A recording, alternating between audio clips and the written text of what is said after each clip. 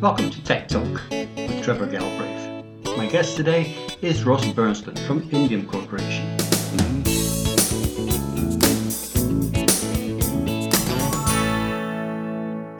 Today I am delighted to be joined by Ross Berntson. He is the president of Indium Corporation. Yeah, great to be with you today, Trevor. Okay, good. So you're almost 2 years into your presidency now at Indium Corporations. What are your strategic goals for the company? Where are you taking it? Right now, the big thing for Indium is those of you who know Indium in the industry know us as the company who can make any alloy in any form and engage in all these specialty markets. At Indium, we believe material science changes the world, and we just are passionate about our material science. And so you take those two things together, the fact that we do a lot of these custom alloys and specialty things, and the fact that we really believe in material science, and we take those together, and we are participating in a ton of different markets. And so to sustain the development of all those markets is the real challenge. Most companies, as they grow, simplify, and we want to grow with our complexity. And so that is really a lot about developing our engineering skills and our leadership skills throughout the whole organization and throughout the globe and each of our different business units. So that's really where we're focusing in on the group of people and developing them so they can be leaders in their given areas. Yeah, I've noticed that you've been very people-centric, and you've got some great systems in there for interns and that sort of thing joining the company. Talking about the alloys, though, is indium as an alloy still relevant to today's market? I mean, what's its use, what's its applications, what's its availability? So when we think of alloys, we often think of the given elemental constituents as ingredients. And indium as an ingredient helps alloys be more compliant and survive thermal cycling, or potentially survive shock and drop tests better. So when we see indium, although still not a mainstream alloy as a solder interconnect, as an ingredient, it is becoming more and more popular, including some of the new high-rel alloys that have been adopted for even the automotive industry or telecom. There can be this indium ingredient that helps the alloy perform. And then there's other areas where indium continues to be the dominant constituent because of its performance at cryogenic temperatures and its excellent thermal conductivity. And those are pretty well known in the high-end semiconductor devices, active circuit semiconductor devices. You'll often find indium as a thermal interface. Right. I've also seen it increasingly used in LEDs for LED interconnection. Yes. One of the key trends at the moment is around low temperature solders. I mean, for automotive applications and various other things. What are the big challenges with low temperature solders? The biggest challenge is the fact that companies want to have a low enough temperature such that they are able to get the benefits in either through because of step soldering or because of some other economic or performance characteristics, for example, to minimize warpage or minimize stress on a sensitive component. And what we see as the starting point for almost all these alloys is the tin bismuth alloy, and sometimes it's the tin bismuth silver alloy. But then, so that works great to form the joint end of line, but its reliability is a real challenge because it just can't handle any kind of flex or drop shock. So the challenge in low temperature is to be able to deliver the performance at the right temperature, and that delivers high reliability. Just as I was talking about earlier with indium is one of those ingredients that can definitely help those alloys become more compliant and still achieve the lower temperature performance. Right, so you need to add in some extra components here to make the bismuth a bit more elastic, if you like, or pliable. Yeah. Exactly. And then the other thing that people are doing is doing novel things like combining maybe a corner bond or some kind of underfill or solder compliant epoxy to the system to give it more reliability. But of course, that adds cost and a process step. So our goals at Indium right now, and we have some novel things. We've just filed a few patents on this, so I'm not really to disclose them right now, where we think we can get nearly SAC, so tin, silver, copper reliability, but with a low temp solder. such a solution will require our customers to be think outside the box a little bit on how they approach their assembly process. But if we can do that, that will be something that I think will be very interesting to the market. Absolutely, absolutely. Okay, you produced a major campaign recently around voiding. Well, it's been going on a couple of years now. There's been a number of different flux solutions brought out to try and work with the voiding problem. There's also a lot of mechanical solutions as well at the oven end. Is it still a big issue in the industry?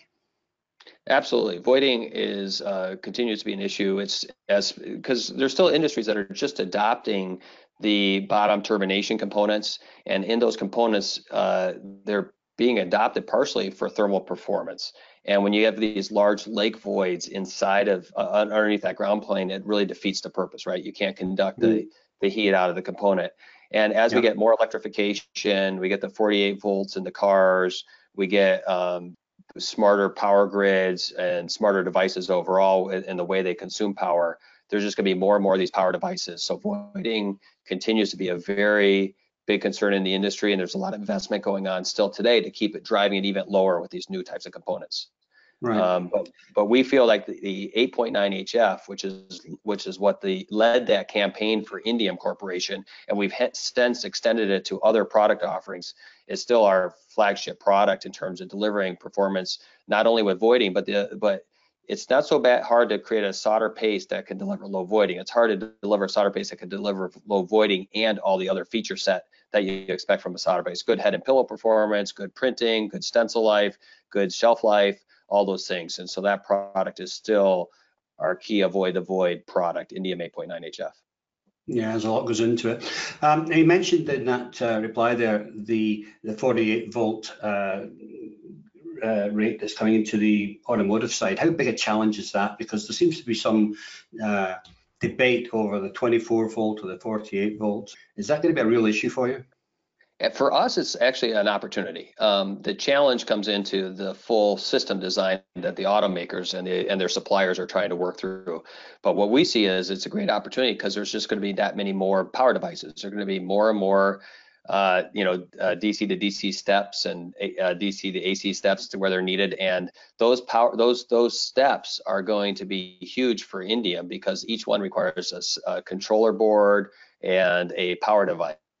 And our materials are being designed specifically to meet those challenges. So, for example, in many of these power inverters, and we find that reliability is a big concern. Not only voiding, but often they'll use vacuum soldering, so voiding can be dealt with, but also just absolute thermal cycling reliability. So Indium a couple years ago launched our Inform, that is a reinforced solder preform that can be used with either the SAC alloy or the tin antimony alloy, and it's dramatically improved the reliability under thermal stress for these products. More solder getting used, more opportunities. That's good for you.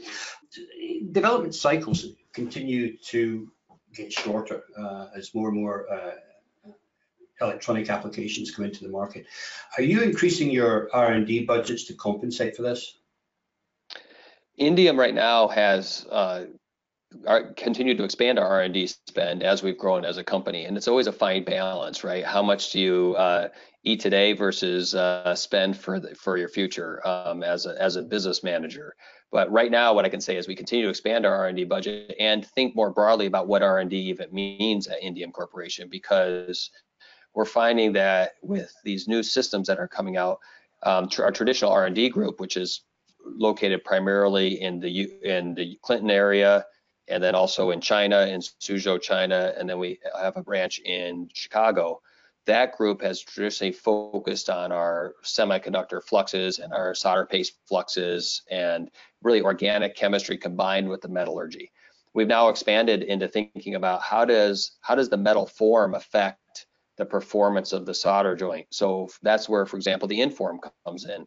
The ability to think outside the box and how can we help this interconnect be more reliable through how we process the materials, or how can we enable maybe a new application or a new assembly technique with our materials. So just one quick example is we've come out with 0.006 inch or 0.15 millimeter flux cord wire. So it's a very, very fine wire with a high flux content, which is enabling all different kinds of assembly techniques with robotic soldering that in applications where you would have never considered flux cord wire in the past. And so there's a lot of this development that's going on throughout the company. So are you having to develop separate wires and solders for the robotic soldering market? I mean, is that bringing up a whole set of new challenges in itself? Absolutely, absolutely. There's a couple unique aspects to the robotic soldering systems that require you to have usually a activator system that has a certain stability and can handle usually a higher excursion temperature, but still promote soldering. Spattering becomes a big challenge. We've worked very diligently to reduce spattering, and then also just tip life. There's ways you can design your product to not corrode the tips, so you have longer life and longer uptime for your robots that are doing the work. And all of that combined with both standard size wires, but these very, very fine wires that really enable things to move into tighter spacings.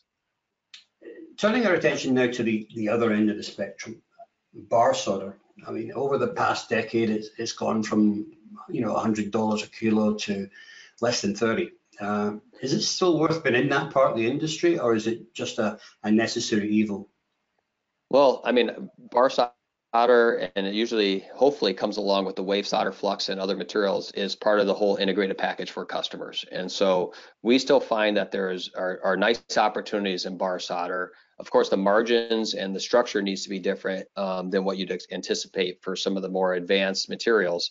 But there is still opportunities, but I think it's really a geographic, regional play more so than it is it's not really a global market anymore. No one's generally shipping bar any great distances. So there are nice opportunities in that, and quality still matters. I mean, the quality of the alloy, the quality of the service still matters in that product.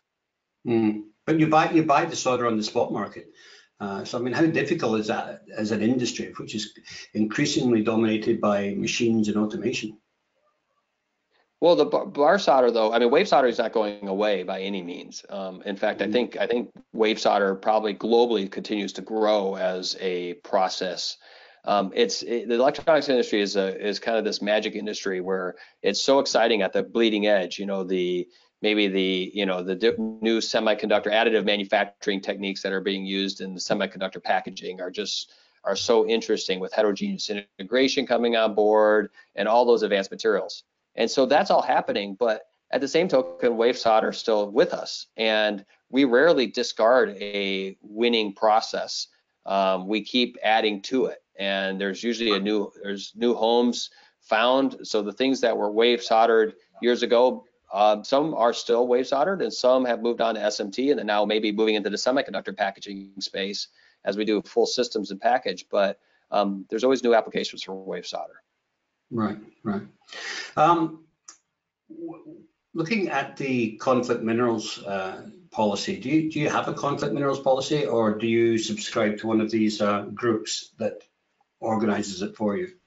Absolutely. We have, we're fully compliant with all the legislation. We have strong relationships with our material companies that send us the raw materials to make sure we're conflict free, and it's all available on our website, of course. But we think it's just it's kind of an ante to being able to do business in the electronics industry is to be conflict mineral free, and we take that responsibility seriously, and have achieved the proper status that we need for being compliant.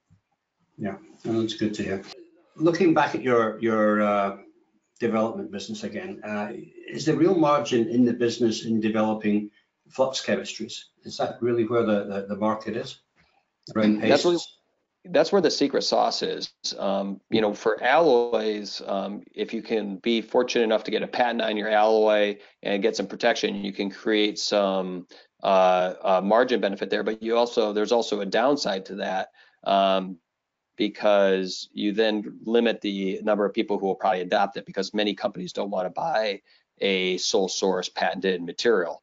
So on the alloy side, because it can be so easy to reverse engineer, it's a delicate balance. The thing about fluxes is even if you were somehow lucky enough to figure out the formula, it doesn't mean you can know how to make it. There's a lot of IP not only in the chemistry but also in how to make the materials.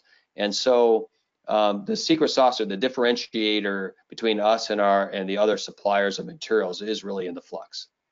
Right. Yeah. And as you said, it's so difficult to get people to adopt a single sourced new alloy. But what sort of decisions go into developing, for example, a new sort of paste? You know, when you're going to look at something new, is it all customer driven, or do you look at an application and try to develop something around that? Yeah, I mean, we take a couple different approaches. There's usually the need for some new platform type systems that usually comes out of market trends as well as the voice of customers. And those are a little bit longer term, but then you have the specific customer need.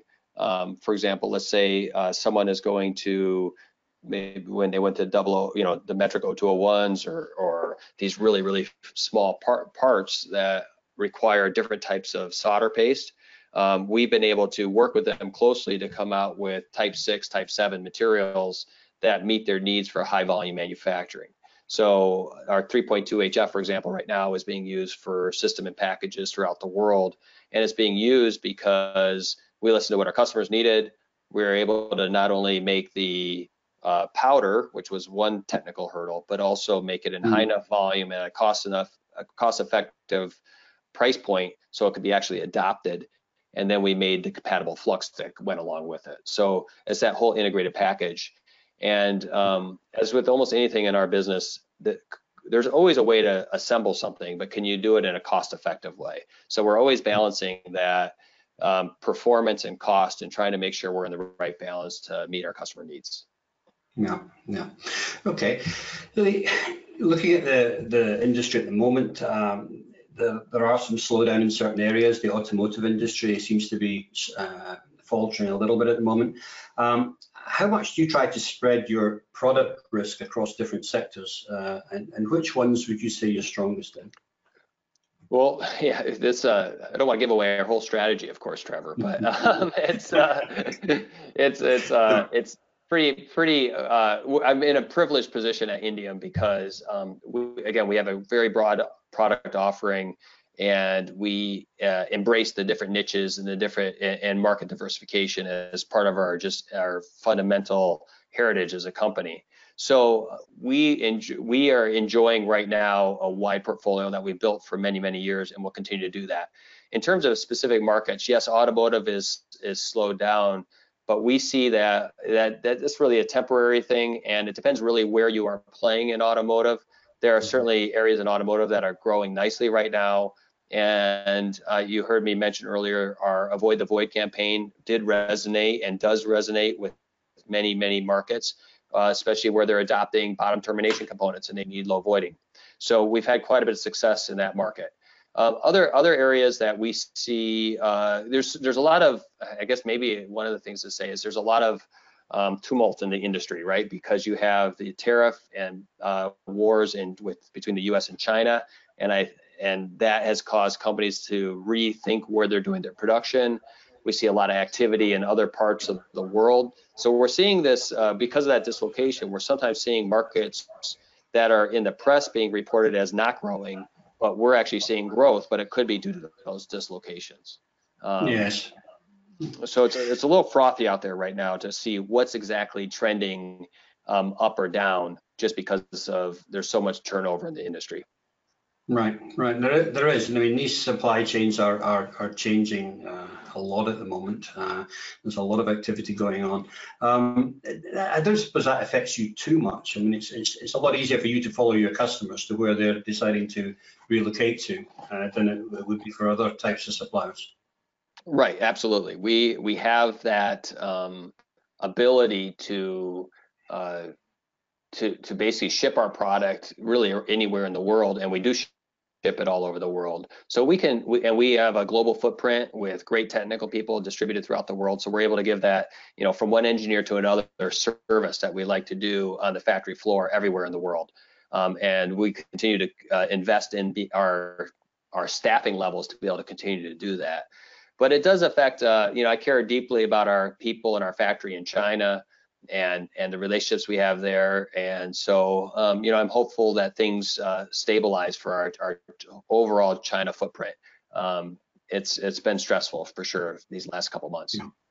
Yeah, and unfortunately, I don't see an easy resolution to it, but it's great to see how Indium continues to grow, and I'm really impressed with the way that you bring along your new people and develop new people into the industry. It seems to be an area where the industry has been struggling to find or attract new engineers to come along into the industry. Have you had much trouble in that respect, or you find it easy to attract new talent into in your case, the solar business? The way we're approaching our talent acquisition seems to be working. So although there is certainly in different levels of within the organization challenges at time to fill all the positions we want to fill, for the most part, we've been very successful. And again, you mentioned our intern program has been a big feeder for us. And also just, I think the ability to chart your own path at Indium and really own something early on and get a lot of responsibility early on when someone joins has been attractive to people. So we're blessed to have a great team here. And we're just keep looking for people who are passionate about material science. And if anyone listening out there is interested, please reach out to Indium. We're looking for those who love how material science can impact the world. Yeah, absolutely, and I can only say it's going to become more and more important as the technology in this industry develops. So Ross, for now, I want to thank you for joining us, and we look forward to seeing Indium's growth in the future. Wonderful. Thank you very much, Trevor. Nice talking to you.